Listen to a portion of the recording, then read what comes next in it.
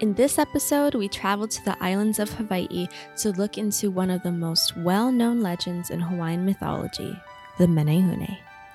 Could there be more to them than just myth? Could they have been the first group of people to reach Hawaii? Today, we'll gain a little more understanding in this episode of I'm Scared, But I Like It.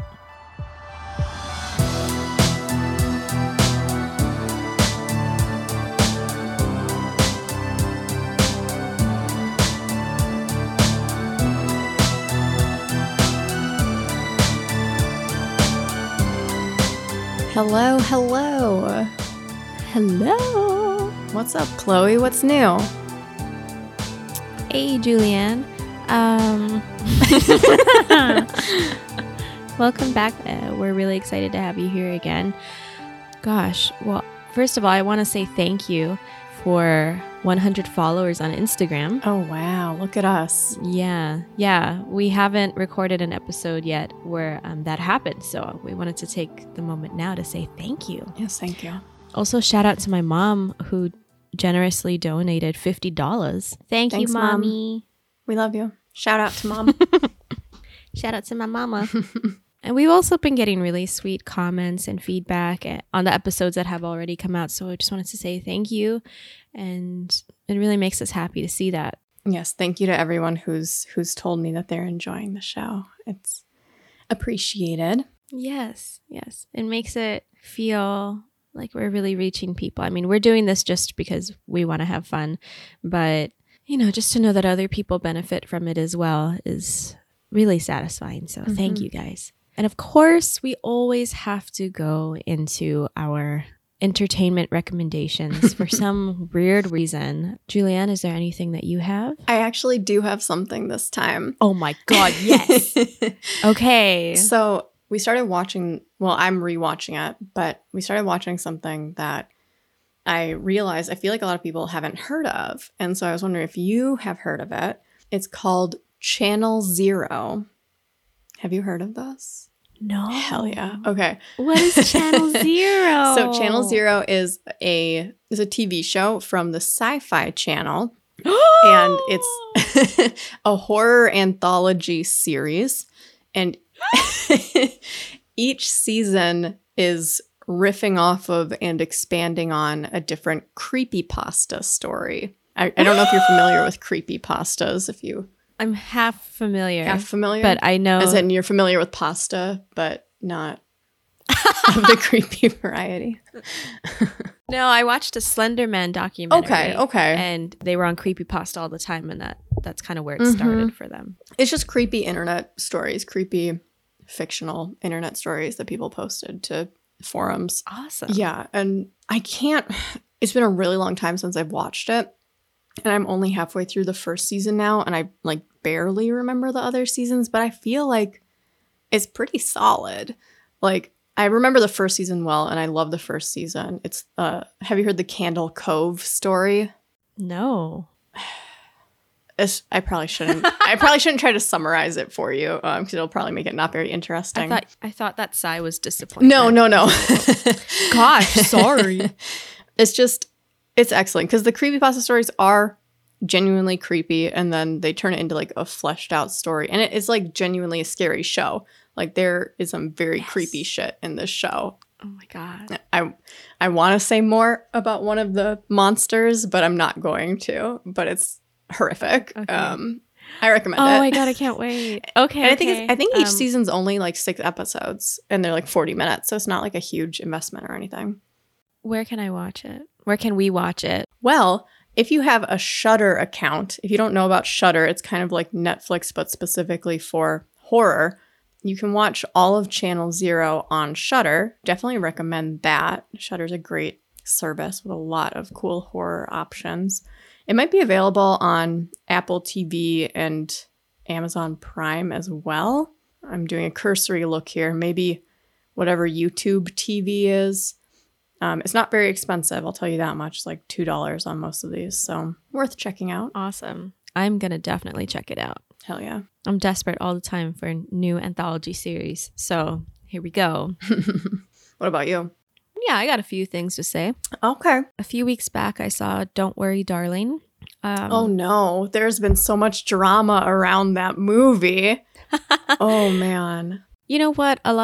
This is my personal opinion, and some of you might disagree, but I don't know. I liked it. I thought it was I feel like that's how you feel about most good. movies. You're just like along for the ride.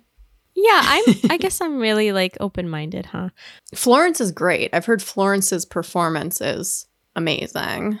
Florence did a killer job. Good. And I think she's the reason why it's worth seeing. But I also think the set is really cool. And yeah, I don't know. I think it's worth seeing. I don't think it's a total shit show. So no, really, I enjoyed it. So I would recommend it. I saw Barbarian recently. I need to see You didn't see it yet? I need to see it. Okay. So I'm not going to say anything more for all of you and for Julianne, because all I'm going to say this, and then we're going to move on, is I really want you guys to go in as blind as you can. Okay? And then that's all we're going to say about it. Apparently it's going to be streaming on HBO Max October 25th. I'm very excited. Oh, really? Already? Yep. Wow. So I don't know when this episode's going to come, but it'll probably be on there. It's already out.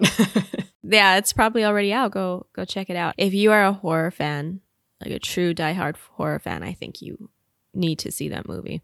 I also saw Smile right after, like a week after I saw Barbarian, and it was a stark difference. I don't really recommend it.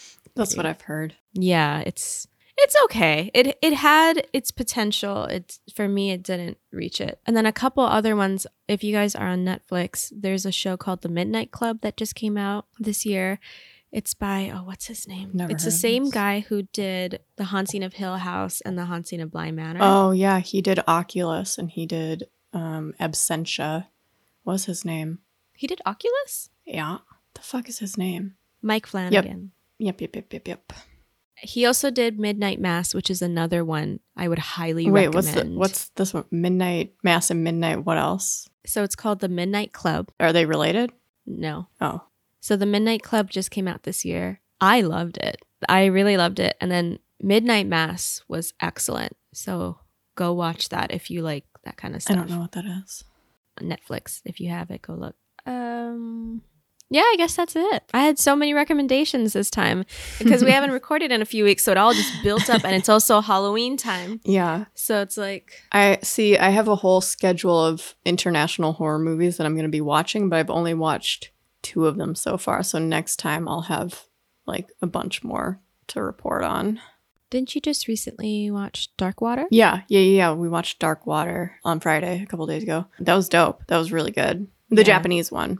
Not the English one. Yeah. English one's not too bad, I've heard too. But it's horrible. I didn't think it was that bad. I thought it was pretty good. But the Japanese version is like next level creepy. So guys, Dark Water, Japanese version. Yeah. Yes. Very good. Yes. It's not like over the top jump scary or anything for people who are a little skittish about that kind of stuff. Dread-inducing. Dread. Mm-hmm. It's very dreadful. Yes. But like not in a bad way. Yeah. Okay. Great. Well, guys, are you excited for this episode? Are you ready to jump in? I know I am. Oh my God. I'm so excited. Well, before we start talking about the Menehune, I do have a couple disclaimers. So in previous episodes, you've heard me say Hawaiʻi as Hawaii, but I wanted to address this. I think a lot of locals still say Hawaii, but the correct pronunciation is Hawaiʻi. And there's it looks like an apostrophe, but it's going the other way. That's called an okina between the 2 I's. And that is the proper way to spell it and the proper way to say it. So not Hawaii, but Hawaiʻi. Although if you came here and said Hawaii, it would be okay too. Like no one's going to get that upset, I think, for the most part. But I wanted to say it correctly for the sake of this episode because I really want to start, just saying it correctly. That's what it's supposed to be called. Yeah. And in my real life, I say Hawaii, but I also say Hawaiʻi sometimes. And so I realized, oh man, I've been kind of saying it wrong this whole time. So apologies. And you're going to hear me start saying it right, starting from this episode. And also just like a cute little PSA that if you guys do come to Hawaii to vacation, that's awesome. But just make sure that you respect nature, you respect the animals, and you kind of respect the locals too, because sometimes some of us like live in areas that are like popular tourist destinations because the landscape is so beautiful, but sometimes when you park your cars, it can block up places. It makes life a living hell for people who actually live here. So I just want to say, if you come here, you're welcome. Just be like kind-hearted, respectful, and just like think with your heart and think with courtesy. And I think that will be more than enough. So Great. Yeah.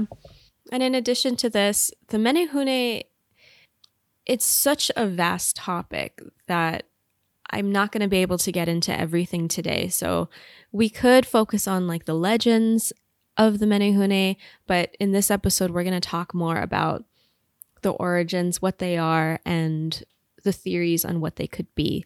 So keep listening. If you do want to hear more about Menehune legends, like the actual stories, I'll have a really good book to recommend later on. Julianne, Yes. Have you ever heard of the Menehune? I have heard of the Menehune. You have. What's Yes. your idea of them? I mean, my knowledge of the Menehune, I think it began probably in an episode of Rocket Power on Nickelodeon as a child. What? I'm pretty sure Rocket Power has a Menehune episode. I don't think they go into depth, is all I'm trying to say. And I actually have a little piece of Menehune artwork that I found in a thrift store long ago. And I don't know a lot about them, but my impression is that they're kind of like little, trickster fairies or something. But I don't know if they actually have the trickster vibe. I don't know if they're just little fairies. I don't know. Hey, you're pretty close. Am I? Okay. Yeah, you're actually right on the money. Okay, great. Yeah. Episode complete. Yeah, okay. See you next time, guys. Well, to understand the Menehune, we must first understand their origins and the people who studied their origins. Introducing Catherine Luomala. So I went to the public library and I got my first library card. I'm shocked that I didn't have one before. Wait, you didn't have one before? I don't know. I love reading. I usually just go to Barnes and Nobles and just buy the books. But Oh my God. I finally just went to the library and I was like, this is the best thing in the world. Congratulations. Thank you. Yeah, it was like a breakthrough. I was like, oh, finally, this is everything I ever wanted. And I looked up books on the Menehune. It was super fun to like go to the little computer, click, clack. And I found a few books, but one that really stood out and is going to be the basis of a lot of this information is from a woman named Catherine Luomala. The book I found is called The Menehune of Polynesia and Other Mythical Little People of Oceania. It made me feel like a real investigator because this book doesn't even have, like, I'll show it to Julianne. It looks like someone made this cover out of cardboard. Yeah. And then just It looks like a typed out- scrapbook. Yeah, like they just printed out the title and then cut it out and taped it onto the book. So it That's looks, fascinating. That looks old. it's super old. And I opened this thing and I was like, what is this book? It looks like a journal. It doesn't even look like a published book. And so it got me in the investigative Scooby-Doo mood where I'm like, Hell yeah. okay, this is some secret stuff that I just found in the corner of this library. You can't get this at Barnes & Noble. No, you can't. So a little bit on Luomala. Luomala devoted her research to Pacific myths, legends, and cryptids, did scientific research into her subjects, and composed witty, charming, intelligent case studies, the most intelligent case studies, in my opinion. Luomala was a professor at UH Manoa during a period of her life and is remembered as a kind and gracious woman with high standards for her students. She's remembered as giving lengthy feedback on essays, always thinking of her students and their well-being and wanting to help them be the most refined they could be. And the reason I'm telling you this is because when I was reading this book, I really started to feel like one of her students. She is hilarious, and I've never really read like an anthropology book that made me laugh. So she's kind of a hoot. She's really cute. That was a poem I just said. Shout out to Catherine. Do keep in mind that this book was written decades ago, so some of the vocabulary is a little out of date, so I tried to update the vocabulary to not offend anyone. Okay. Yeah. So Catherine, you're going to hear me reference Luomala a lot. The other person I might reference is a man named William Hyde Rice. Now, William Hyde Rice, who according to my favorite resource, Wikipedia, was a businessman and politician who served in the Kingdom of Hawaiʻi during the kingdom's overthrow and in the following Republic of Hawaiʻi and Territory of Hawaiʻi governments. He collected and published legends of Hawaiian mythology. Rice helped to draw up the 1887 Constitution of the Kingdom of Hawaiʻi, known as the Bayonet Constitution, and was one of the 13 committeemen who forced King David Kalakaua to sign it. He was appointed the last of the governors of Kauai in 1891 by Queen Liliuokalani, whom he later helped to overthrow and place under house arrest, participating in the overthrow of the Hawaiian monarchy in 1893. In other words, this guy really enjoyed Hawaiian mythology and actually put a lot of work into writing it out, because back then the Hawaiian language wasn't a written language.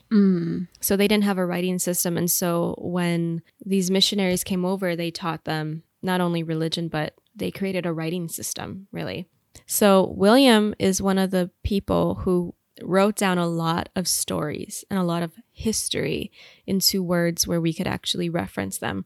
So he is very important in this role, but he also betrayed the queen and the Kingdom of Hawaiʻi. So also, like, he's fuck also you. a filthy colonizer. Right.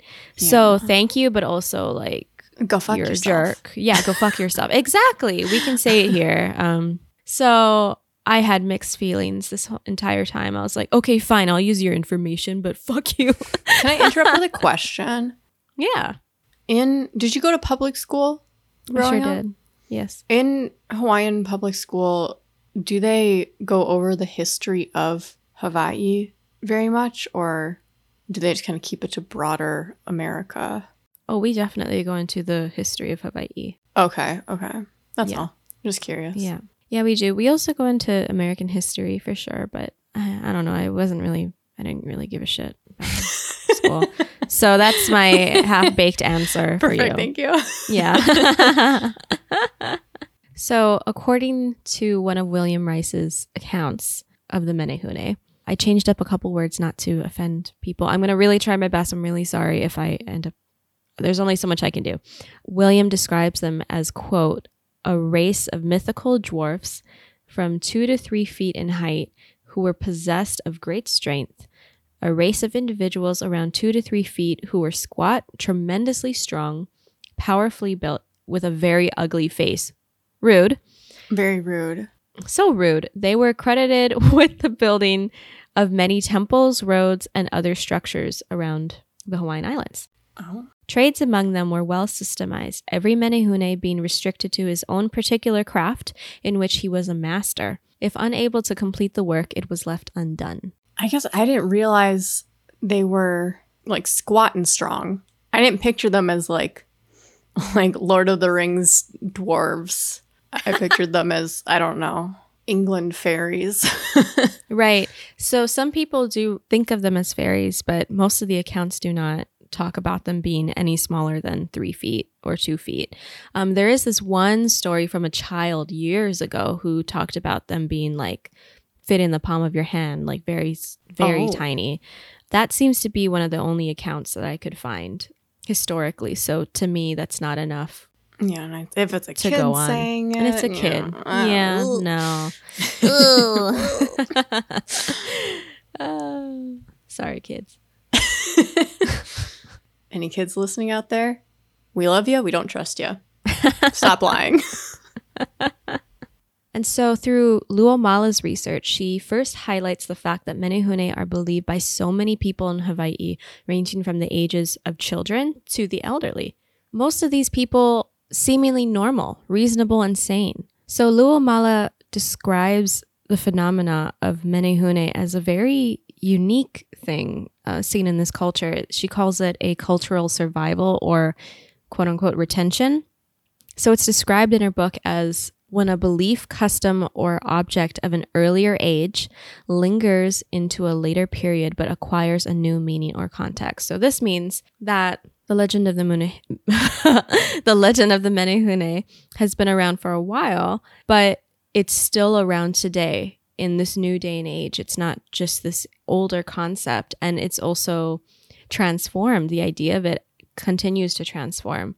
So that's quite unique, because usually when there's a belief or a custom, it lasts for a certain period of time. But the fact that this has kept its stance in Hawaii and in the belief systems of many people, that's pretty special. Interesting, yeah. Right. Another very important thing to keep in mind while we go through this episode is the importance of storytelling in the Hawaiian culture. So Hawaiian stories, or mo'olelo, passed down from generation to generation to trusted individuals in the family, is a sacred and special tradition in Hawaiian families. These stories are considered precious knowledge passed down to allow history to live on. So remember when I said earlier that there wasn't a written language to record things? So there's no written record. It's just all passed down verbally. That's so cool. That's why, and so that's why it's really, storytelling in Hawaii is record keeping, really. And that's why these stories are considered very sacred, and like knowledge is truly that super important. I guess that must make it somewhat difficult to keep track of like when a story began, right? Like if it's been passed on so many times, like where did it start? Well, we know the game of telephone, right? It kind of changes over time. Yeah. Or there's a new version of it based on someone's interpretation. But I do think that they tried to keep it as accurate as possible. That's the gist I'm getting.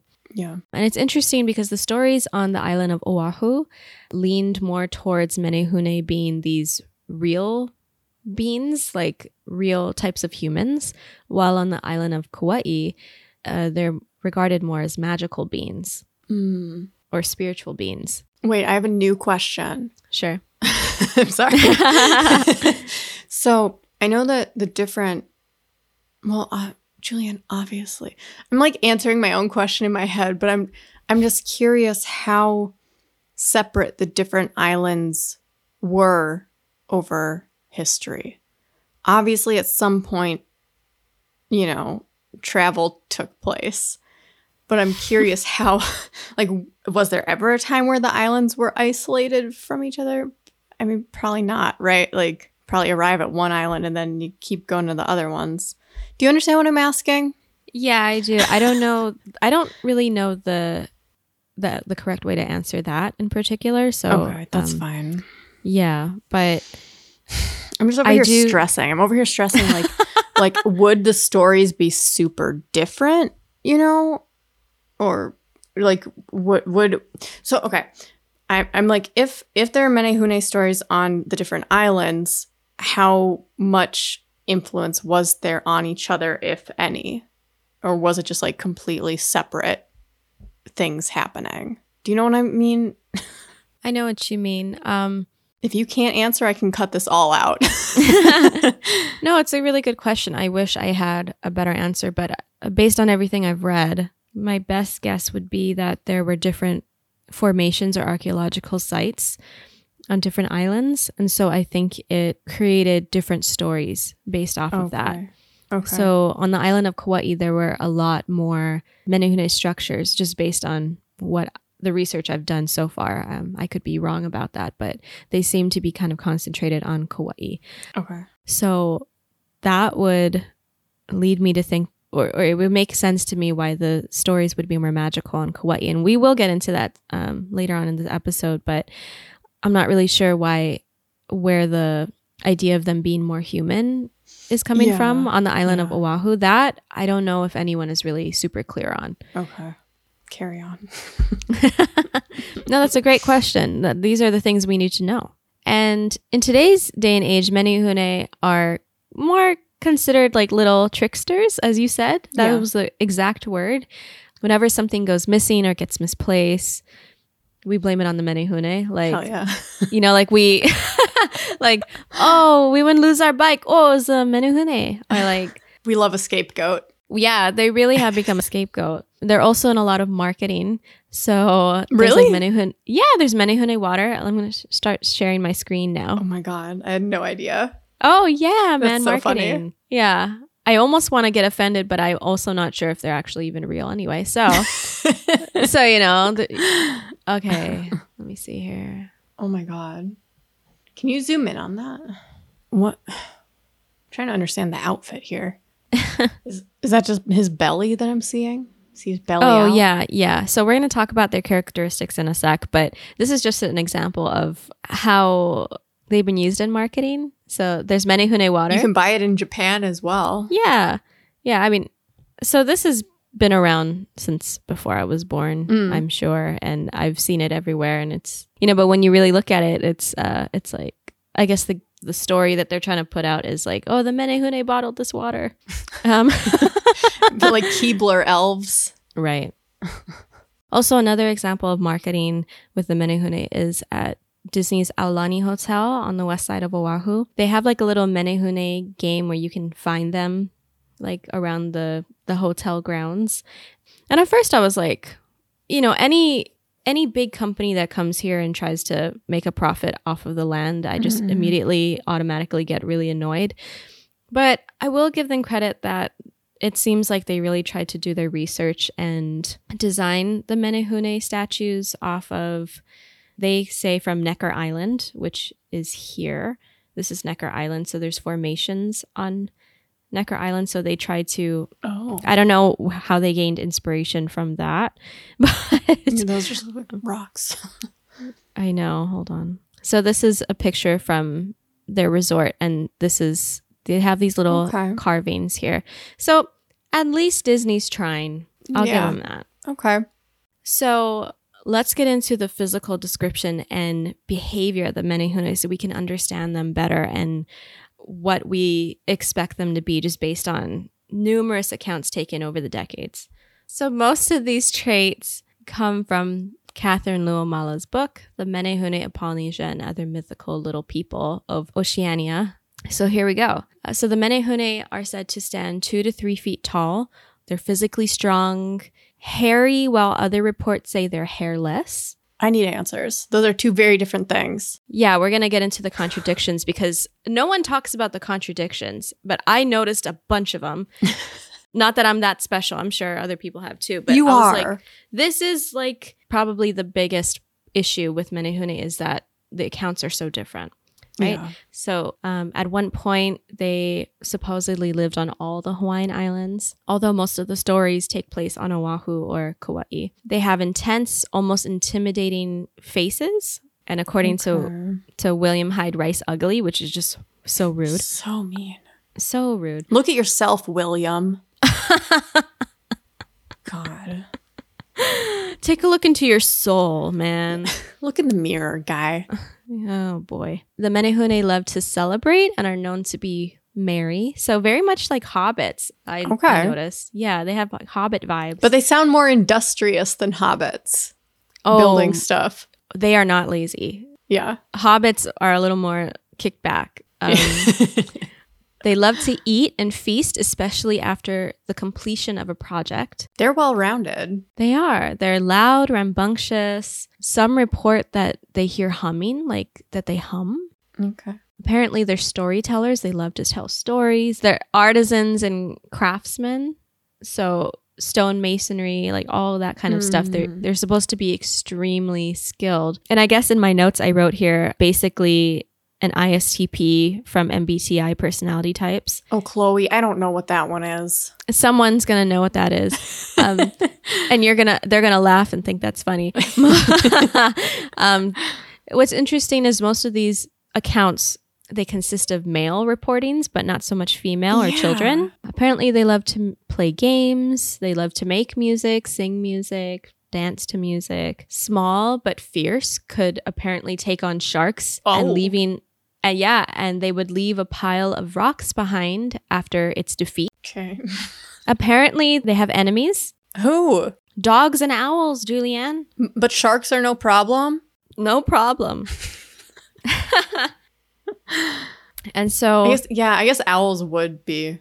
Any bird of prey is probably not great if you're a little scurrying thing. So I believe I'm correct, but some of the legends talk about how the Menehune were just too rambunctious or noisy at night, and the dogs and the owls were like, shut up. And so they would go over there and scare them off. So dogs and owls have been blamed for unfinished projects. Like, oh, that must be why. Yes. Their diet consisted of uncooked plants and fish, such as sugarcane, fruits, fish, shrimp, arrowroot, squash, sweet potatoes, taro, and greens. Although shrimp, keep this in mind now. Remember this little fact. You'll understand later. But shrimp are their favorite food. Okay. I'm not going to forget that. Yeah. Apparently, they're a fireless group of individuals, which from a survival standpoint doesn't make a whole lot of sense if these were real creatures, but who knows? I wrote in my notes, uncooked sweet potatoes sound a little gnarly. and that's a good point, isn't that? And uncooked taro will fuck you up. It will. Is that it true? will kill you. What? Yeah. Is it poisonous? Oh, yeah. Oh. Yeah. I've never had taro. Okay. So, guys, if any of you, in case. Please do not replicate a Menehune diet without speaking to a physician first. Right. So, taro is a poisonous plant. You really have to boil and cook the fudge out of it to make it edible. But yeah, please, because that can make you very sick or send you to the hospital, maybe even kill you if you don't treat it. So please be careful. I've heard that about beans and lentils too. If you don't cook them enough, you can get really sick. Yes, that is correct. That's crazy. Yeah, a lot of people don't know that. So make sure if you're using dried beans, okay, random PSA, soak your beans for a very long time, like overnight, and then rinse out all the water just to make sure all of that. Yeah. This has been Food Safety Minute. Yeah. We care about you guys. We want to make sure you guys are like you're in the know. Okay, anyway, back to the scheduled programming. Another interesting thing to consider is there's another less known mythical creature in Hawaiian mythology called the mu. The what? Mu. The mu, okay. Right. So mu supposedly like bananas, while Menehune do not. So, and apparently Menehune bellies are distended while the mu are round. I don't know what that means. Mu are definitely based more in the mythical and magical Do you know realm. what like a puppy belly looks like when it's all kind of like young and full of worms? Ew, yeah. That's what distended means. Like, right. Yeah.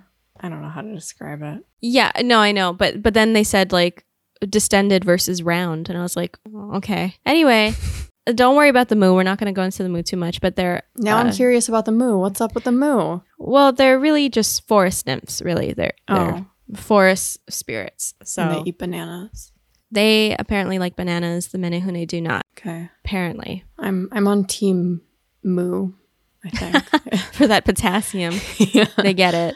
Yeah. So they're said like anytime that they finish a project, like a heiau, which is like a church or a ceremonial type of space, or like a fish pond or anything like that, they would get fed as a reward, and shrimp would be their favorite reward. Understandable. Who's rewarding them? What do you mean? Like, are there managers? Are there manager Menehune? There are chief Menehune. Okay. Yeah. They have hierarchy in their Menehune system. Okay.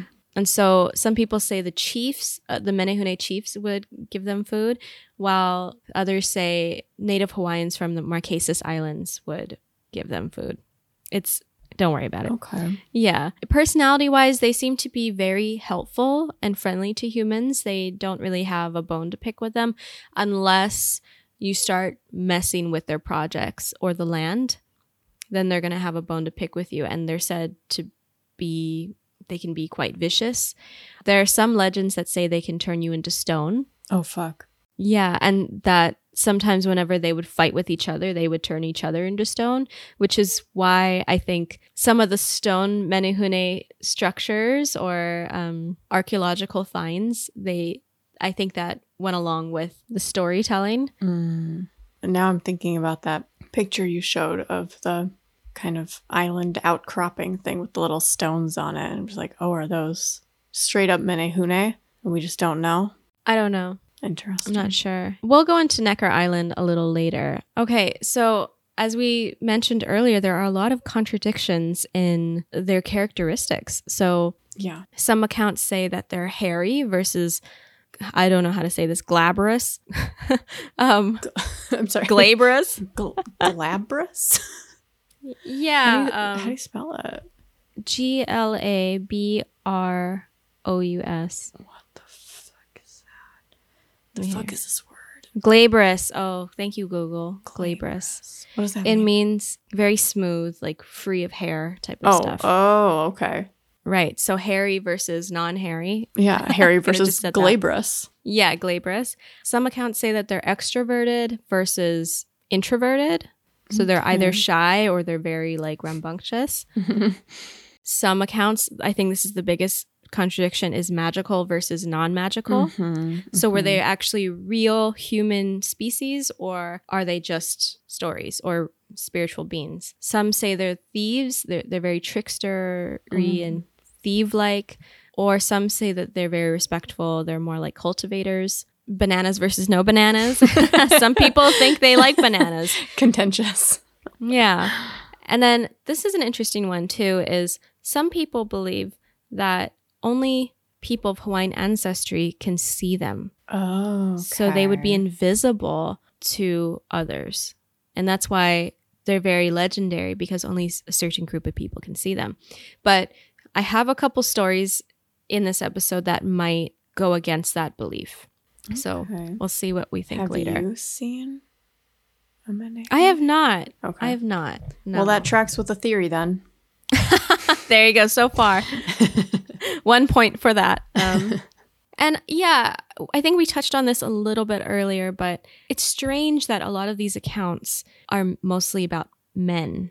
Yeah. Or male sightings. My little drawing is a little lady. And I'm good. I'm like, where did this come from? Right. So if they were really real beings, then you would think that we would see the females and the children, right? Their offspring. But really what we're seeing or hearing about is male Menehune. I mean, with Lord of the Rings, I'm pretty sure you can't really tell the dwarf sexes apart from each other. I'm wondering if it's like that. Perhaps, but even then, like the offspring would be Oh, sure. Yeah. a thing, right? Yeah.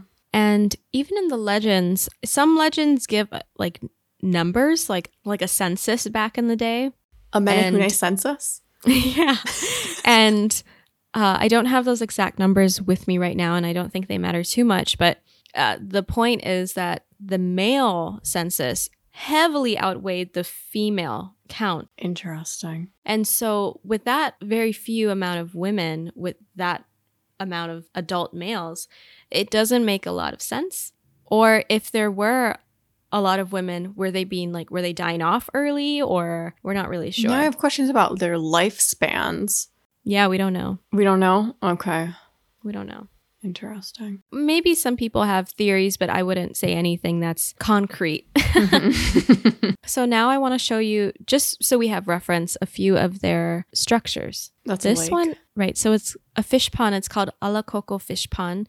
It's located on the island of Kauai. And you see this furry, foresty divider in the middle of the lake, that wall. What? Yeah, like that strip of land between the river back there and this huge fish Oh, yes. pond. Yes, I do see that. Yeah, so that is a 900-foot wall that is said to be carefully crafted by the Menehune. Oh, interesting. Okay. I'll take you to our next one, the Necker Islands, which we discussed a little earlier. This is the island, right? Just to refresh everyone's memory, this is the island that Disney got inspired by. Right. So here's Necker Island as a whole. Yeah, it just looks like a bunch of rocks. Right. It kind of looks like a sea monster, doesn't it? Yeah, kind Yeah. Okay, and so I believe these little stones here that kind of look like tombstones, Yeah. I believe that would be the Menehune structure that they're relating to. Okay. Well, I believe that those are Menehune who turned each other into stone. So Exactly. And there is one legend that says that the Necker Islands were the last place that the Menehune resided when they were kind of exiled. Oh. I guess. Yeah. Okay.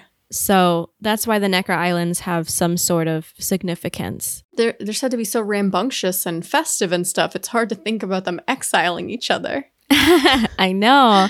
And their environments seem to be very forest-based or cave-based. Yeah. So Necker Island, as you can see, there's no forest. It's very barren. It's known to be a very inhabitable place because... A very uninhabitable place?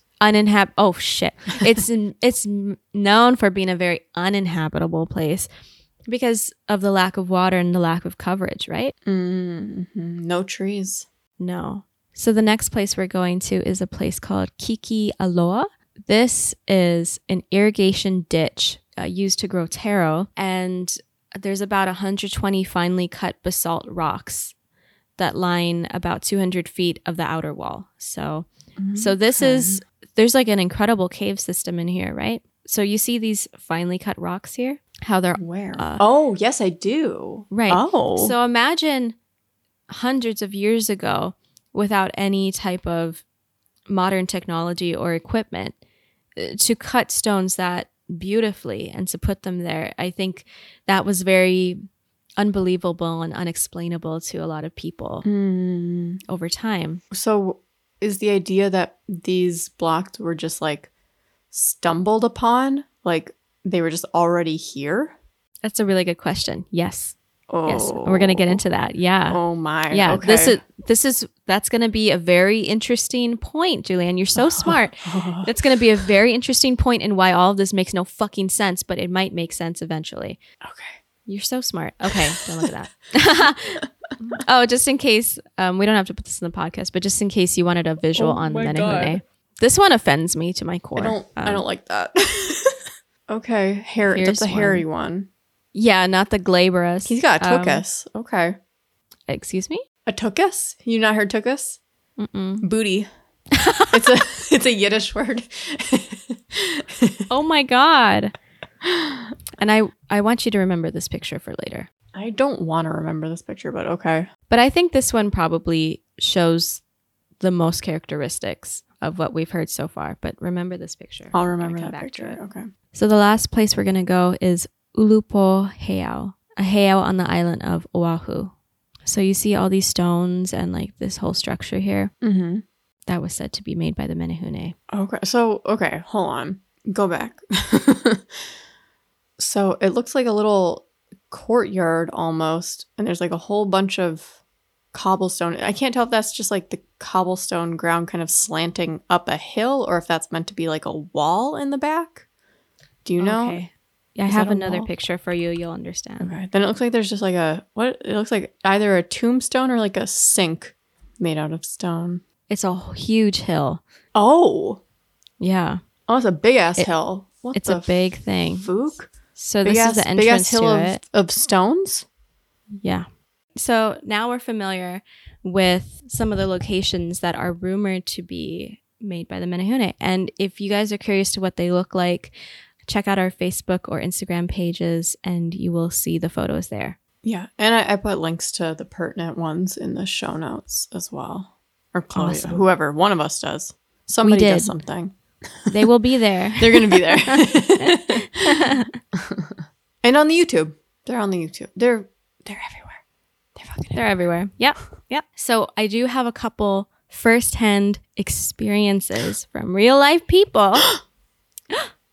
But before we get into that, I just want to say, as I mentioned earlier, we're not going to go into the Hawaiian legends. I'm not going to be reciting any of them, also just for copyright reasons and not to make this episode like 3 hours long. But a book I do recommend is called Tales of the Menehune. I would get the revised edition, compiled by Mary Kavena Pukui, retold by Caroline Curtis, and illustrated by Robin Birmingham. Chloe, wait.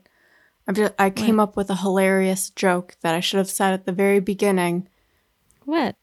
Mene-hu-they. All right, we can continue. No, I'm not gonna put it at the beginning. I'm just gonna leave it right here.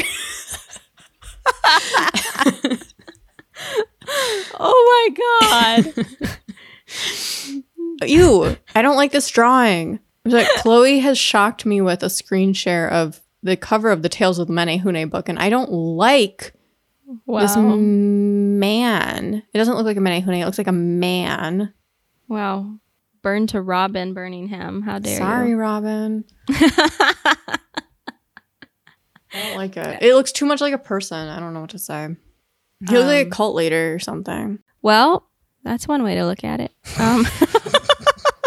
It's like, okay, whatever. Okay, so let's jump into the real life stories. Oh, yeah, Are you ready? I'm so ready. I'm Okay. so ready. I'm so ready. Because, guys, it's one thing to hear about, the Menehune legends, but to actually know that people see them, let's get into it. What the frick? Okay. Right. So this story takes place on a road called Saddle Road. It's a very long stretch of highway on the island of Hawaiʻi. So it's called the Big Island. So we've been talking about the island of Oahu and Kauai this entire time, but apparently there are sightings on every island, and this is one of them from the Big Island. Okay. So in the 1970s, a woman is driving down Saddle Road in the afternoon on a beautiful day with her dog in the passenger seat. She slowly approaches a long stone wall that looks like it was made with lava rocks, as she described. She stares in awe at this incredible wall that looked like it was made with much efficiency and skill. This wall was on her left, so she's driving down the road, so this thing is across the street from her. And behind that wall, she recalls there being like a flat lava field, or just like a flat field with a lot of rocks.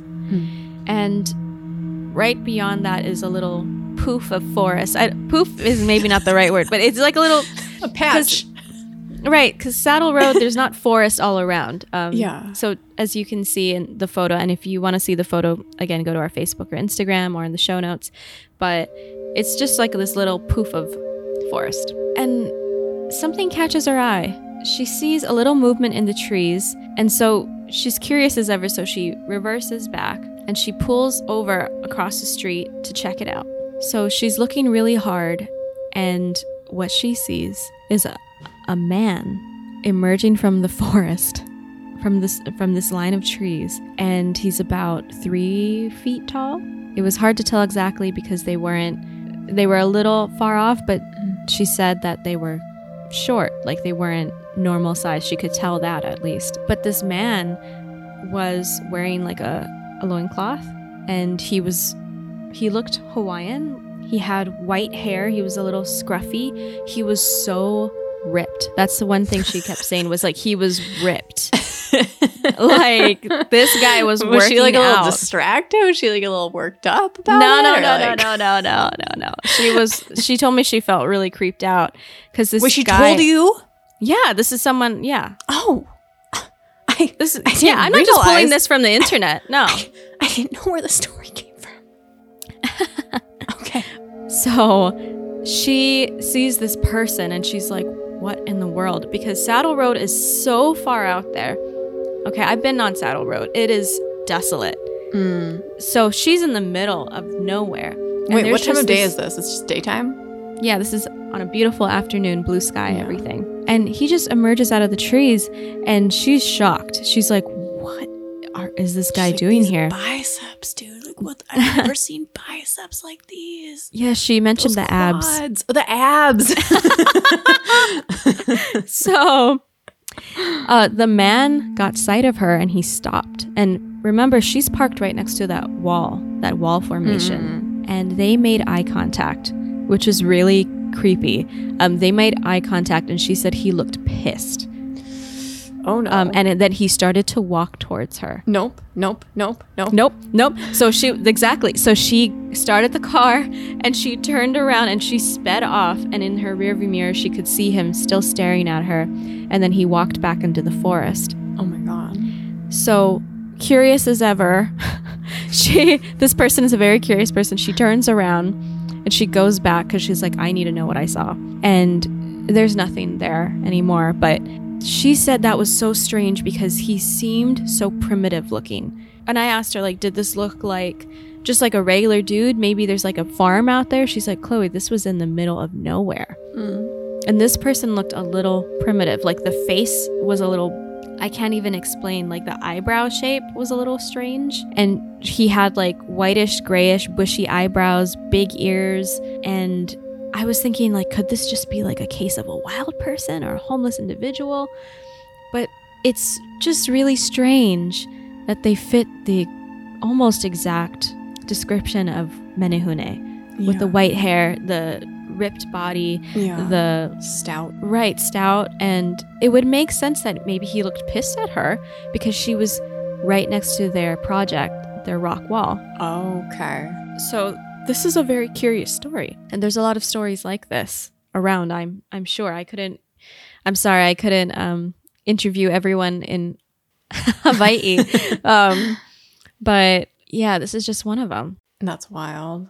And now I have another story for you. Oh my God. It's actually my grandfather's story. Okay. And also shout out to my grandfather. He just passed away a few weeks ago. So I say this story with so much love in my heart. And it's really cool that I get to share it with you guys today. Thank you for sharing it with us. Yeah. So our story takes place in 1951. My grandpa was with his friends Melvin and Jerry. And I believe this was still on the Big Island. They were all I think like juniors in high school. Okay. Yeah, okay. So they're very, very young. One day they planned to go fishing. So Melvin picked all of them up in their truck, and in his truck, and stopped over in Pahoa, which is a town on the Big Island, and stopped by the Yamaguchi store to buy shrimp. So frozen shrimp. So they wanted to use it for bait, right?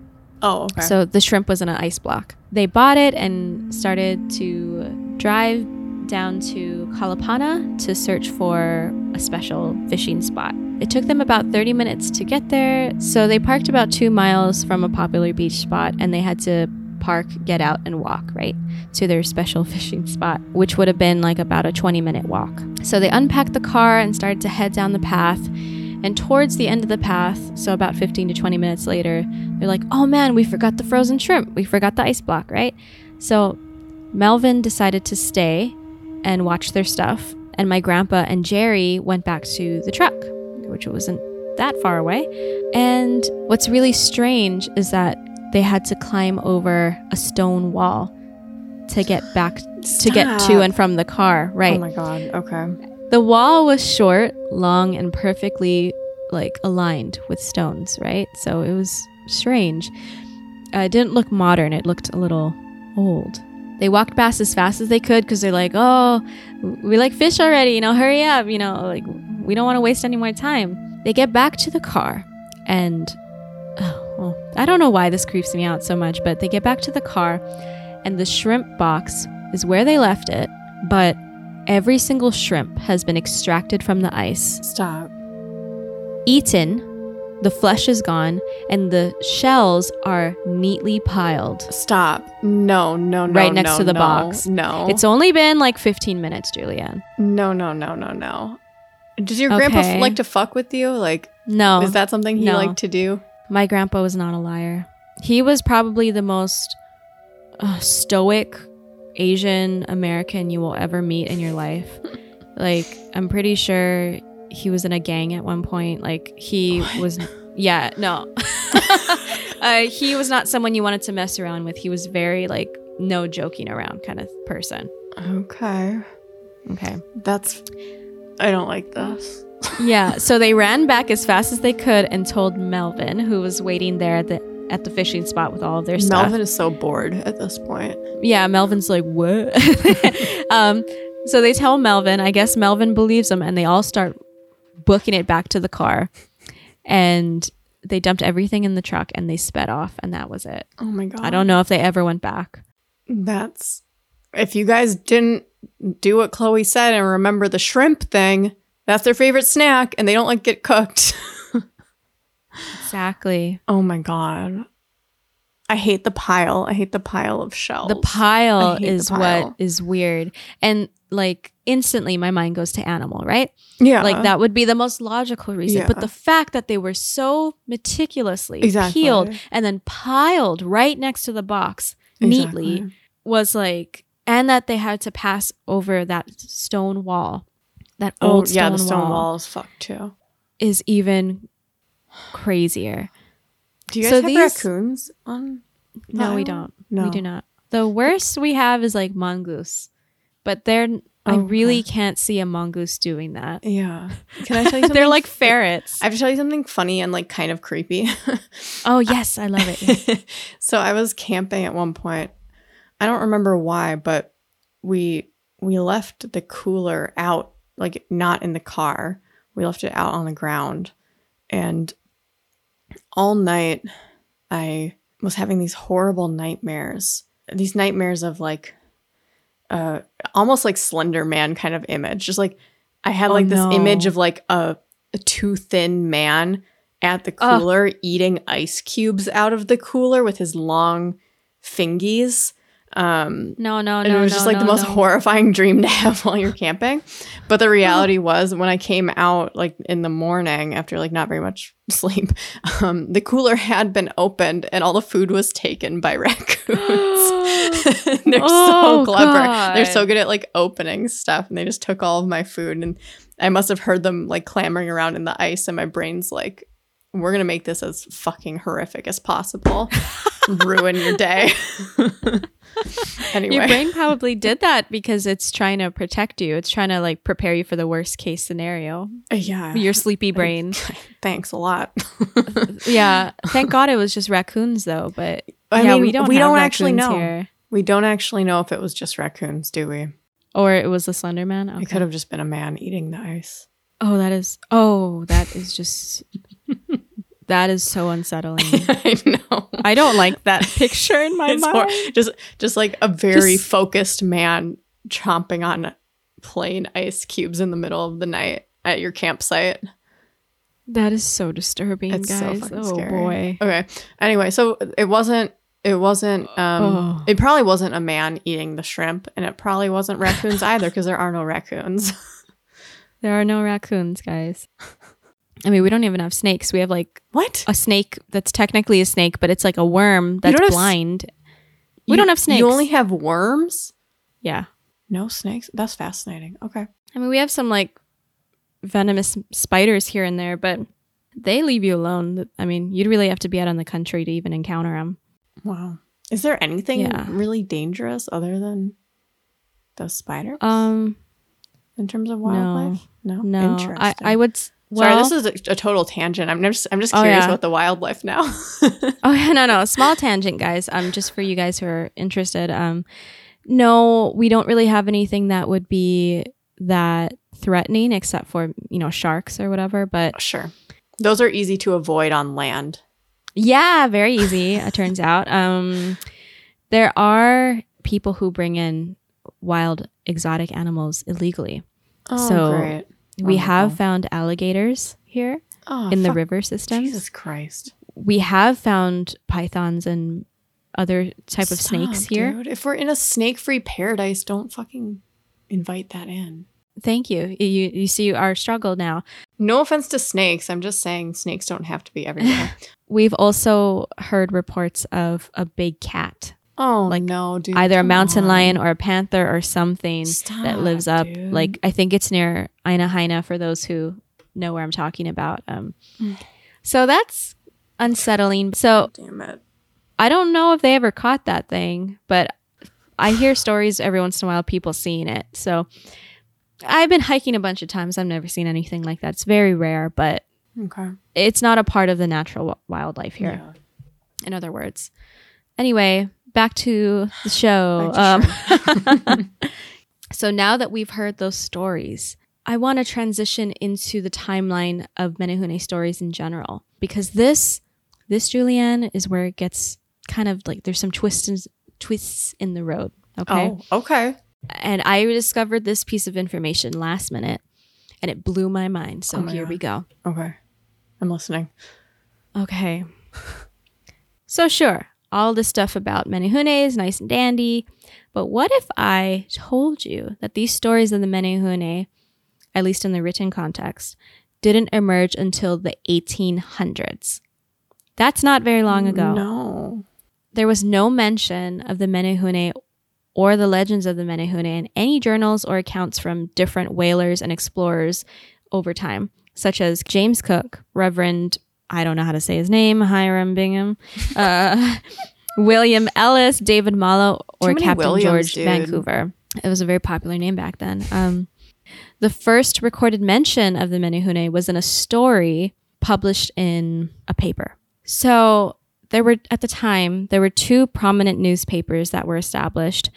I would like to quote something now from the source worldhistory.org/Menehune. Okay. Two prominent newspapers were established, which provided the opportunity for scholars like Thomas Thrum to publish Menehune stories. These newspapers, the Star of the Pacific and the Independent newspaper, were published in the Hawaiian language, and by 1861, Menehune tales became more and more fanciful. Thrum even called himself the father of Menehune because he so loved the fairy tales he and other Europeans were weaving. Linguist and educator William Dewitt Alexander was Good emphasis. was the first European to ascribe magical powers and characteristics to the Menehune, identifying them as a class or race separate from humans. Oh no. In a brief history of the Hawaiian people published in 1891, Dewitt talked about notable constructions in the islands and declared that the industrious Menehune elves were responsible. I found this last night before this episode, and I was like, this changes everything. Oh no, this changes everything. So this is a game changer because this is obviously a very clear sign that the Menehune were mostly made up and created by, particularly mostly by two men. Filthy Thomas. colonizers who didn't think that the Hawaiians were capable of building stuff. I know. Oh my God. And publishing these stories. And, it asks, okay, why do humans make stories up? Right? It's because we're bored. Sure. But it also helps us to remember because history we're horny. Better. Okay. Sometimes. And I'm not speaking for sometimes, me. Go on. I don't know if they were horny about the Menehune. We don't know when they for wrote sure. this, but there's no way to know for sure, I guess. Okay. There's many theories out there. I guess that's one of them. But I can't remember what I was saying. Anyway. Sorry. So our girl, Catherine Luomala, right? The person I really admire who wrote that book, she proposed that the stories of the Menehune started to originate after white settlers and explorers came and introduced their religion and literature, most likely inspired by tales from and akin to Hans Christian Andersen. The fairy Fae tales. folk. Go on. Sorry. See what I mean? I'm yelling. No, exactly. And so a lot of these connections start to make sense of, okay, the Hawaiian culture did not have a written language. These colonizers came over, introduced religion, introduced Hans Christian Andersen type fairy tales, and they needed something to drum up some business in the local papers. Okay. Oh, Lord. And then this is where an explosion of Menehune stories really started to come forth. Oh, okay. Is it possible that the legends of the Menehune existed before these men started writing these stories? I cannot give you a clear answer on that because it's such a spoken history, right? So it really is almost like a game of telephone where we're not sure how many details are based in truth or were just kind of developed over the decades. We don't know. But I think it's interesting to ask what does Menehune even mean? Like, where did that name come from? And this is where it starts to get even stranger because obviously the mythical part of them seems pretty made up, right? And it's a really interesting way to keep track of history when really, like you said, these structures were made by pure skill from the original Hawaiians who were there. Yeah. Like their stonemasonry and their craftsmanship was beyond impressive. It was excellent. And so that's interesting that we attributed that to the Menehune and that these two men had a lot to do with that. But again, what's interesting is, where does that name come from, Menehune? What does that mean? What does it mean? Right? And so if they're not mythical beings, if that's all made up, then is it possible that they could have actually been real? So here's the very basic history. Around. Due to radiocarbon dating, which means just the aging of the environment or bones or whatever type of material you're testing, due to that, we know so far that there was a wave of people that came from, I believe I'm saying this right, Marquesas Islands. And then there was a wave of people from Tahiti that came. Okay. And so according to some stories or beliefs, when the wave of Tahiti people came over and they encountered the Kama'aina, which Kama'aina means the folks who are originating from that place. When they saw the Kama'aina, they called them Menehune, which in Tahitian language means those of lower class, because in Tahiti there were different classes of people, and Menehune was like the lowest, or one of the lowest. Interesting. So apparently in this theory, the wave of Tahiti people pushed them out, the people from Marquesas. They pushed them away, called them Menehune, less than, lower than, and that the people from the Marquesas Islands were the real the real Menehune, right? Okay. This is one theory, but there's another twist. There's also another story that the people that first came, that we know were there first, the people from the Marquesas Islands, that when they arrived, according to legend, when they arrived, the fish ponds and the heiaus, all of that was already there. Oh my God. And so is this based in fairy tale? Or if that is actually true, then who was here first? Now, Julianne, there is actually one theory that could turn out to be true. What? Believe it or not. What? Here we go. Okay. Have you ever heard of Homo floresiensis? No. Homo floresiensis was a species of human that we thought died out so much earlier, but turns out they were still living around, I think they went extinct, as far as we know, about 50,000 years ago, but they were around when Homo sapiens when we really thought that all the other human species died out. Okay. When we thought that the Homo sapiens were like the last standing, they were still kind of around. Okay. So what we think happened was Homo floresiensis was originated from a group of people in Africa, and that they voyaged. Now, voyaging across big lengths of water is pretty impressive. Yeah, no kidding. That they voyaged from Africa down to, I believe, Bali, and then settled in Indonesia. So Homo floresiensis, they were real people. This isn't just like some rumor. This was a real species of humans. They were about 3 feet tall. Stop. 3 to 4 feet tall. Stop. And I'd like to show you pictures of them now. Oh, I forgot to show you all the pictures of... Okay, pause. This is William Dewitt Alexander. Okay. One of the writers. Okay. Oh, this is the shithead from Iolani Palace, who overthrew the queen, but also took really good notes. Okay, his outfit's pretty sick, gonna be honest. And this is Thomas Thrum. No. That beard's a no for me. And this is our beloved queen, Liliuokalani. Hey. Who she was imprisoned in her own palace, and Jesus Christ. She was filled with grace the entire time, but that's not the episode we're talking about right now. But I just wanted to share that with you. Thank you. So this is a scale of how short they would have been compared to the average human today. Okay. Yeah. I believe that they reconstructed what this person would have looked like from the skull. Oh, interesting. This is a more sophisticated version, but fancy. Right. Finally, we see a woman and maybe a child here, which is interesting.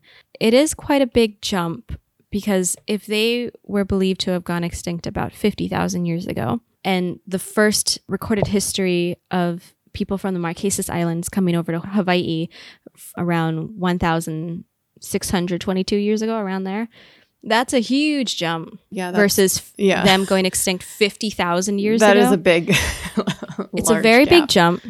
It is. But it is possible that they could have got here from Indonesia through voyaging across the ocean. Yeah. Though it is interesting to note too that the water levels were a lot lower at the time. So if there were any of the whole ocean, yeah, like you can like you just fucking sea walk levels across. No. Sea levels were just a lot smaller back then. So because we've had a significant rise, if there were any like archaeological evidence of rafts, for example, it would have been probably washed away or lost. I see. Right. No, it wasn't shallow enough for them to just walk across them. But it is possible that they could have come here because they had the capabilities. But they would have had to been in the Hawaiian Islands for a very long time. Right? But what if they did die out long before the people from the Marquesas Islands came and that all these fish ponds were just there? But there are a lot of legends, too, that say that Native Hawaiians used to call upon the Menehune and that structures kept being built. So that would signal to me that they were still alive, that they still are alive. Yeah. A lot of people claim to see them in this day and age. So wait, hold on. Right. Hold on. Yeah. Do we have any... I can't remember what the carbon dating was from. Do we have dates on the fucking walls? Do we know how old the walls are? I don't know that. Fuck. Okay. Yeah, I'd have to go back. Damn it. But it seems like that was probably just from the people from Marquesas Islands doing that. Yeah. Yeah. God. If Homo floresiensis were the first group of humans or species of humans to arrive here in the Hawaiian Islands, then they would technically be the true Kama'aina. And something I didn't mention earlier, actually, do you remember when we were talking about the census? I do remember the census. Yes, I do. In, I think, the early 1800s, like 1820s, around there was a census taken on the island of Kauai, and about 2,000 people claimed to be of Menehune ancestry. What? Yes. Wait, hold on. Who took it? Let me see. Filthy colonizers? It's right here. No.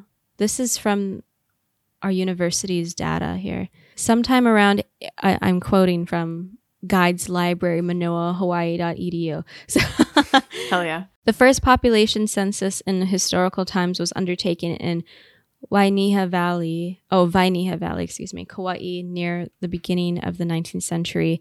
A careful census of Valley counted more than 2,000 people, 65 of whom were described as Menehune. 65 then. 65 people. Menehune were the legendary race of small people who worked at night building fish ponds, roads, and temples. That's so interesting.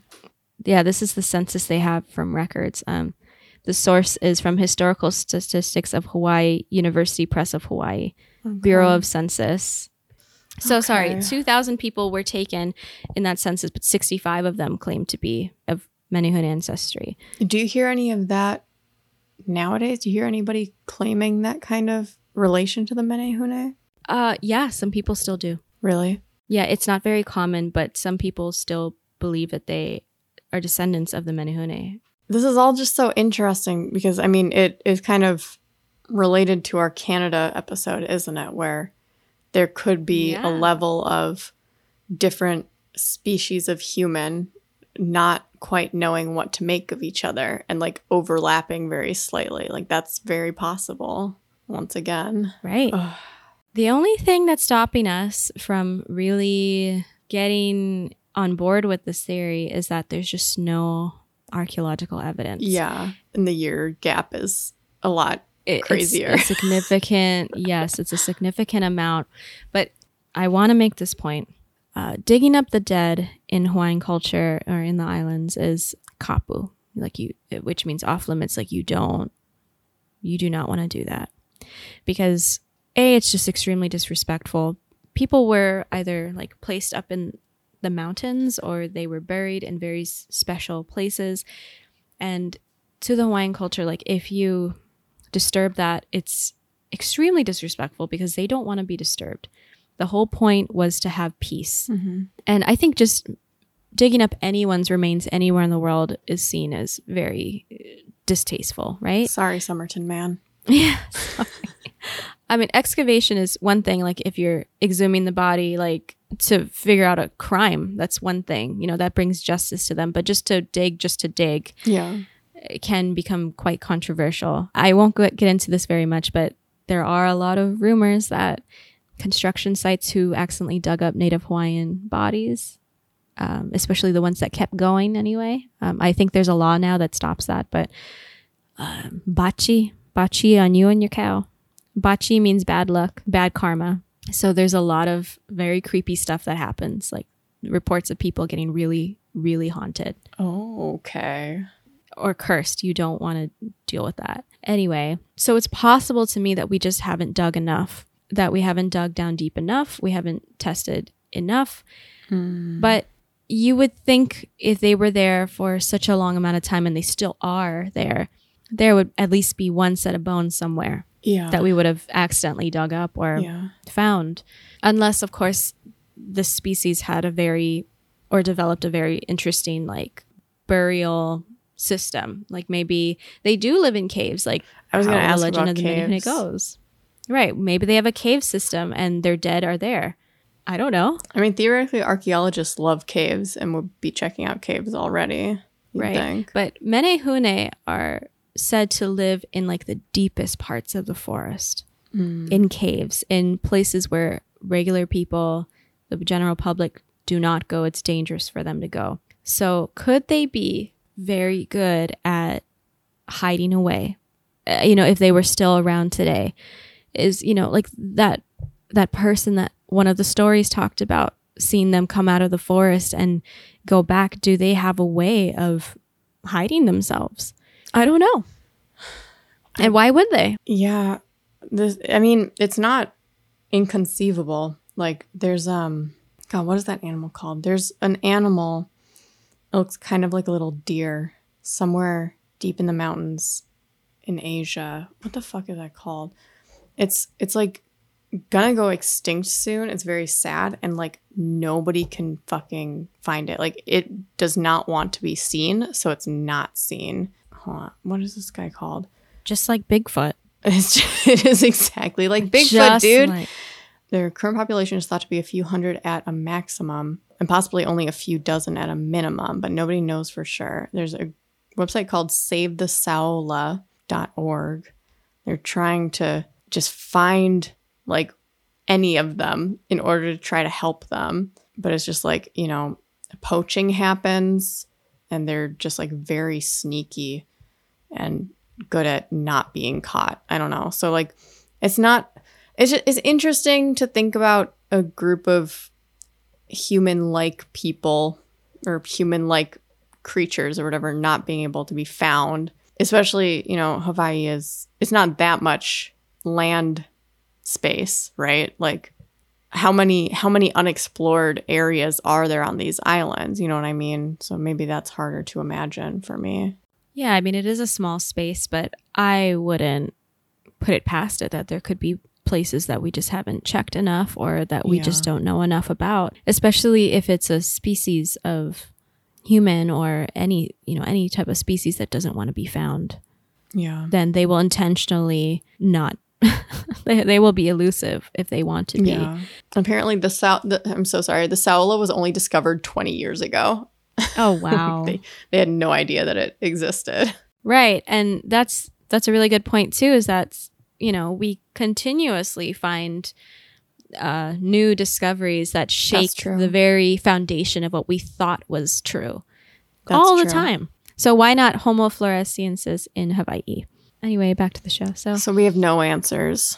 No, but we have very interesting theories. And so look, I am very respectful of people's experiences. So I've heard a lot of stories about, like little handprints on cars, things going missing, people seeing ghostly Menehune figures in their homes. Like a lot of people have different experiences. They're not always the most natural sounding. So I don't know. There's just so many possibilities. So how about we dive into the theories now and then you and I can give our conclusion on what we think. Okay. Theory 1. The Menehune really were a species of human who really did live in Hawaii and possibly still do. You know, we just talked about that. Not out of the question. 2. The Menehune were a real species of human, but were driven into hiding, possibly died out, or were immortalized through mythology and storytelling. If we were to say spirits are real, could this be the spirits of the group of people that existed here at one point? Oh, interesting. Right? So could the answer be a little more complicated, where they were in existence, they died out, and now they're spirits that people see? That is very interesting. Right? If we were to say that spirituality was real. Yeah. That's kind of, that one I like. And it's interesting because I don't go down that road most of the time, you know, like. I know. But when I hear that, I'm like, okay. That kind of fits everyone's fancy. I don't even know. That doesn't even make sense. I just made that up. You know what I mean? It kind of explains away a lot if that were even remotely true. Theory number 3, the Menehune were simply Menehune in the eyes of the Tahitian people. And by the way, the Tahitian people, that wave of Tahitian people that came to Hawaii, that's who we know as Native Hawaiians today. Not so much the Marquesas folks. Okay. Yeah. Okay. So were the Menehune simply just the people from Marquesas Islands? I mean, that linguistic connection is hard to ignore. Right. And would it be possible that the Marquesas people being kicked out and kind of dying out and having the Tahitian wave of people being the new Native Hawaiians, like coupled with that fairy tale storytelling that took place in the 1800s, it could be that there was no Homo floresiensis. Yeah. And that it really was just the Marquesas people being called the Menehune by the Tahitians. And now I'm curious how much could the filthy colonizers have misunderstood the story and just infused their own Hans Christian Andersen style into it? Oh, like they definitely did. Just the Menehune, yeah. No, they definitely did. Like apparently it very much looks like the stories of the Menehune building these fish ponds and these irrigation dishes came directly from those two men writing for the papers, right? In the mid-1800s. So many guys who just love writing fanciful stories. But also think about this, because that census that was taken in Kauai in the early 1800s, that was before 1861 or 62 when these stories started coming out. So obviously, there were whispers and knowledge of the Menehune even before these stories came out. Yeah, that's true. So when did these stories really originate? We don't know. But it seems the fantastical parts started in the 1860s. But I think, honestly, the Menehune were regarded as real people. Because look at it, right? If people are claiming to be of Menehune ancestry in the 1820s, then that must mean to me that they thought that they were real people at some point. Yeah. So I agree. So there you go. I think we just answered our own question. The original belief was they were real people. Around the 1860s, that's when the fantastical fantasy element of it came into play. There you go. You're welcome. Thank you. Not to you, just to history in general, I guess.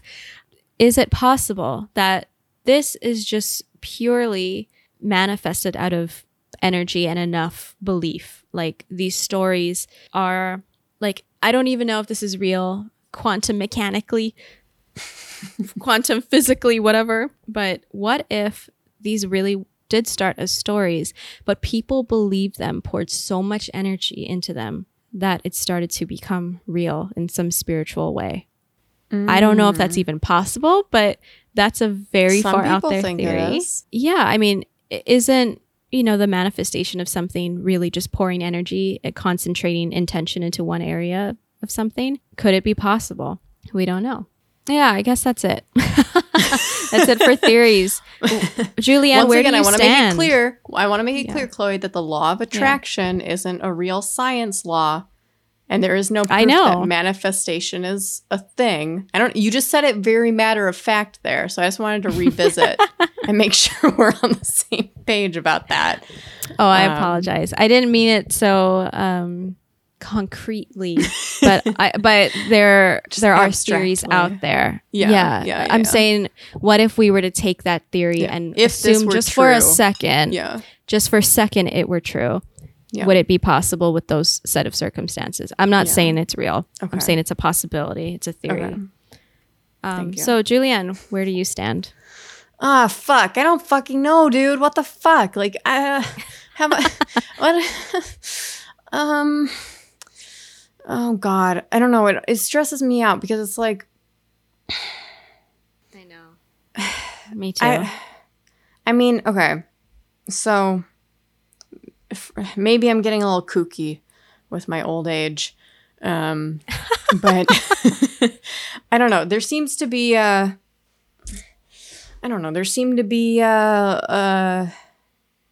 seems to be a thread of tricksterism throughout the world, right? Of tricky little things we can't explain and weird little shit happening when we're not looking or whatever. And all sorts of different cultures have all sorts of different explanations for this, right? So I guess that kind of takes me to a place of like, what if that kind of high strangeness is all one thing and all of our stories, all of what we call it across different cultures are just us taking bits and pieces of stuff that is real and applying it to something that we still can't understand fully.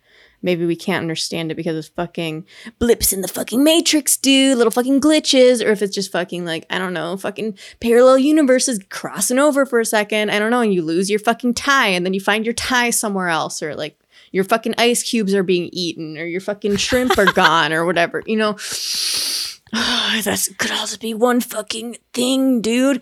And then it's like, so if that's just one thing, and then we're taking the Menehune, and, you know, I think probably, I don't know anymore. What, like the Menehune thing makes sense to me. That maybe this was just, oh my God. Can you tell that my brain's breaking? Like, all I'm trying to say is maybe there were actually people of some sort. I'm not saying whether they were homoflufiances or if they were little fairy people or what, or if they were just the people from the, what was it, the what islands, the Marquesas Islands, yes, or whatever. Like, just, it's possible that bits of some of those things are true about who was hanging around and who everyone's descendants are and all of that kind of stuff. And high strangeness is getting this this label of Menehune applied to it because that's all that can be grasped. Do you know what I'm trying to say? Absolutely, yes. Okay, cool. Okay, great. Yes. I'm thinking, okay, well, that's a very interesting point. I'm thinking like, it's just hard. Okay. It's hard because it's hard when you have to grapple with contemporary stories. You know what I mean? Because then it's like, what the fuck are we even talking about anymore if some of the theories like eliminate Menehune from being possible? Right. And so it's like once, it's kind of like the Somerton Man, right? Like, you think you're going one place and then you remember, oh yeah, but this. Yeah. It's very complex and, God. I mean, I like the idea that maybe the people from the Marquesas Islands were really the Menehune. That's what I like too. But it doesn't make sense with the height. Oh, it doesn't. Do you know the height? Do you know the height of the Marquesas people? Yeah, they were Homo sapiens. They weren't all 3 to 4 feet tall. Okay, but they were Homo sapiens. I guess if they're being looked down upon in a classism sense, maybe they over time. That lower class looking down upon kind of exaggerates into also height being smaller. That could very much be true. But then you have all these firsthand accounts where people see. Yeah. Like, it's not just that one story I told you. Rippling abs and those tiny bodies. But it's true. There's a lot of sightings of that. Some of them seem spiritual. Some of them seem real. Yeah. So it's very confusing. The stories are all over the place. Not to say that every single story that comes out is true, but I believe that there are true ones out there and people are seeing something. I really do feel that. I don't think everyone under the sun could be lying. So that's where I get very stumped. But I don't know. I know it's not the most scientific, like, I mean, we're literally a paranormal podcast, so whatever. If you came here expecting hard-hitting science, then you're in the wrong place. But like, if we were to say that, like, the spiritual the spiritual realm was real, and the Menehune really were in existence at some point, and now they are spiritual beings, that would explain a lot. Yeah, that would account for everything. That would check so many boxes. So that's my favorite theory, just because there's that human part of me that just wants this to be easy and make sense, right? I mean, there's also the theory that like high strangeness, whatever's behind high strangeness, can like just adapt to look like whatever you want it to look like, or like whatever. Can you explain to our audience what your definition of high strangeness is? No, I cannot. Oh, cool. All right. So high strangeness, I don't know how to define it. It's just like it's just like it kind of encapsulates, like, you know how there's sci-fi, but then there's also speculative fiction, and like sci-fi falls under speculative fiction. I feel like high strangeness kind of captures cryptid stories. It captures alien stuff. It captures like losing time, black-eyed kids. Okay. It's kind of a catch-all for like experiences that aren't understood yet. I see. Yeah. So UFO cases that have a lot of different kind of weird shit. Like, you know how UFO cases aren't often just, oh, I saw a ship. It's also other stuff, right? Like, it's like technology stops working. It's like I lost 2 hours of time. It's like all of that stuff. So it's just like there are a lot of different theories that I'm not super well educated about, if education is a proper word for when we're talking about high strangeness, because it's all kind of just ideas in our heads. But like, there are theories that all of these things, cryptid sightings, UFO sightings, are connected and maybe have more to do with like parallel universes, or just like us not understanding the nature of reality, you know, that kind of stuff, simulation maybe, blah, blah, blah. So it's like whatever's causing it, be it an entity or just a fucking energy or whatever, like our brain's just going to generate an image for us to better understand what's happening. And so if we already have ideas of cultural things like Menehune or whatever, it's going to fill in the blanks with those types of images, even if that's not what's actually happening. Does that make sense? Oh, yeah. Okay. That's all. I'm sure a lot of it is exactly that. Yeah. So that's why it makes sense that there are contradictions, right? Like if right. That's the case. And that's why I'm just like, I really can't put my finger on what I really think about all of this, because I wouldn't be surprised if it were like the truth were like a mixed bag of a lot of these things that we talked about today, and in a strange way that we can't even think. You know, like maybe a little bit of this is true, that wasn't true, but this was really true. Like, we don't really know. Yeah. But it certainly is interesting that these aren't just nearly stories of like forest nymphs or magical beings. That, again, this is very unique, that the definition of Menehune keeps changing over the decades. Yeah. I was expecting it to be more straightforward, all of it. No, it's such a web. Yes. A labyrinth of information and turns. And I think it really comes down to belief, and it comes down to your experiences. Because some people who might have thought that they've seen Menehune or really believe that they've seen it or encountered it, it could be very real to them, and they might have a very different view. So it really depends on who you are, what your experiences are, and what you believe. Me, I'm just not convinced on anything right now. Yeah. But all of this information is damning. It's not damning. It's interesting. It's puzzling. Very puzzling. I think that's why this is a very unique case of cryptid or legend. I agree. I guess that's it. I'm shook. You guys made it all the way through.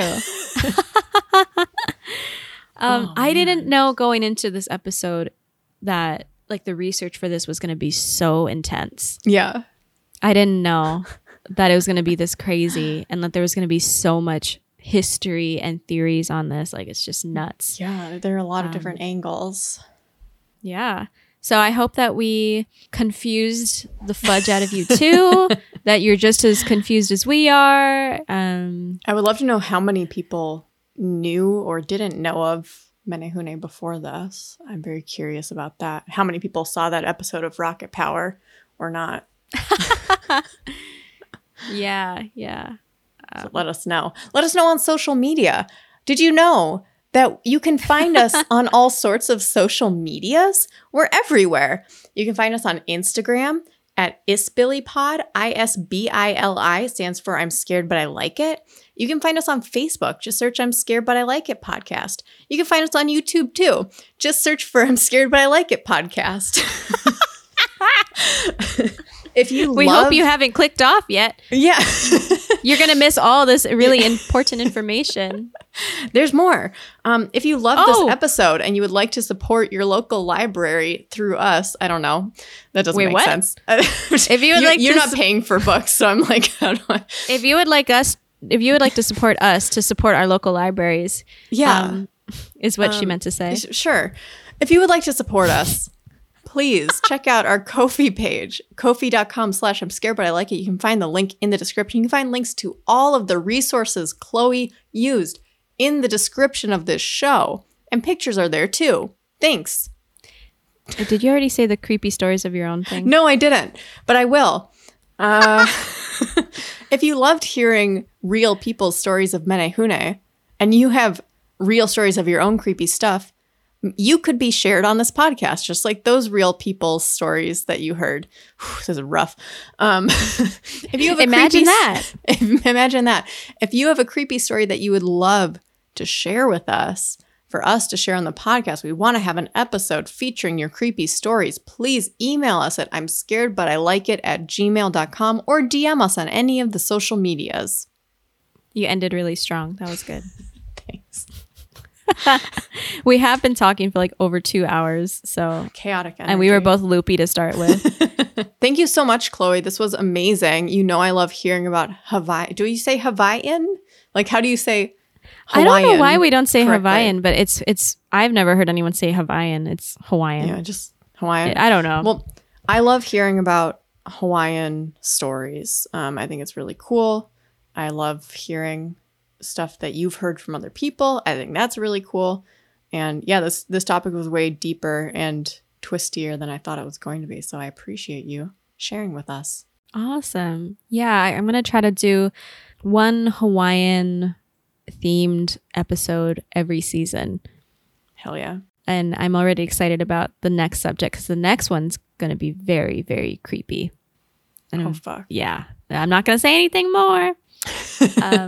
But thank you so much, guys. We hope you liked it. And until next time, stay haunted. Stay scared. Oh, yeah. And like it. And like. Oh, God. We hope you were scared and we hope you liked it. Oh, gosh. Okay. Yeah, that was good. You said it good. I said weird. Okay, bye. Bye. See ya. See you next time. Bye. Bye. Bye. Bye.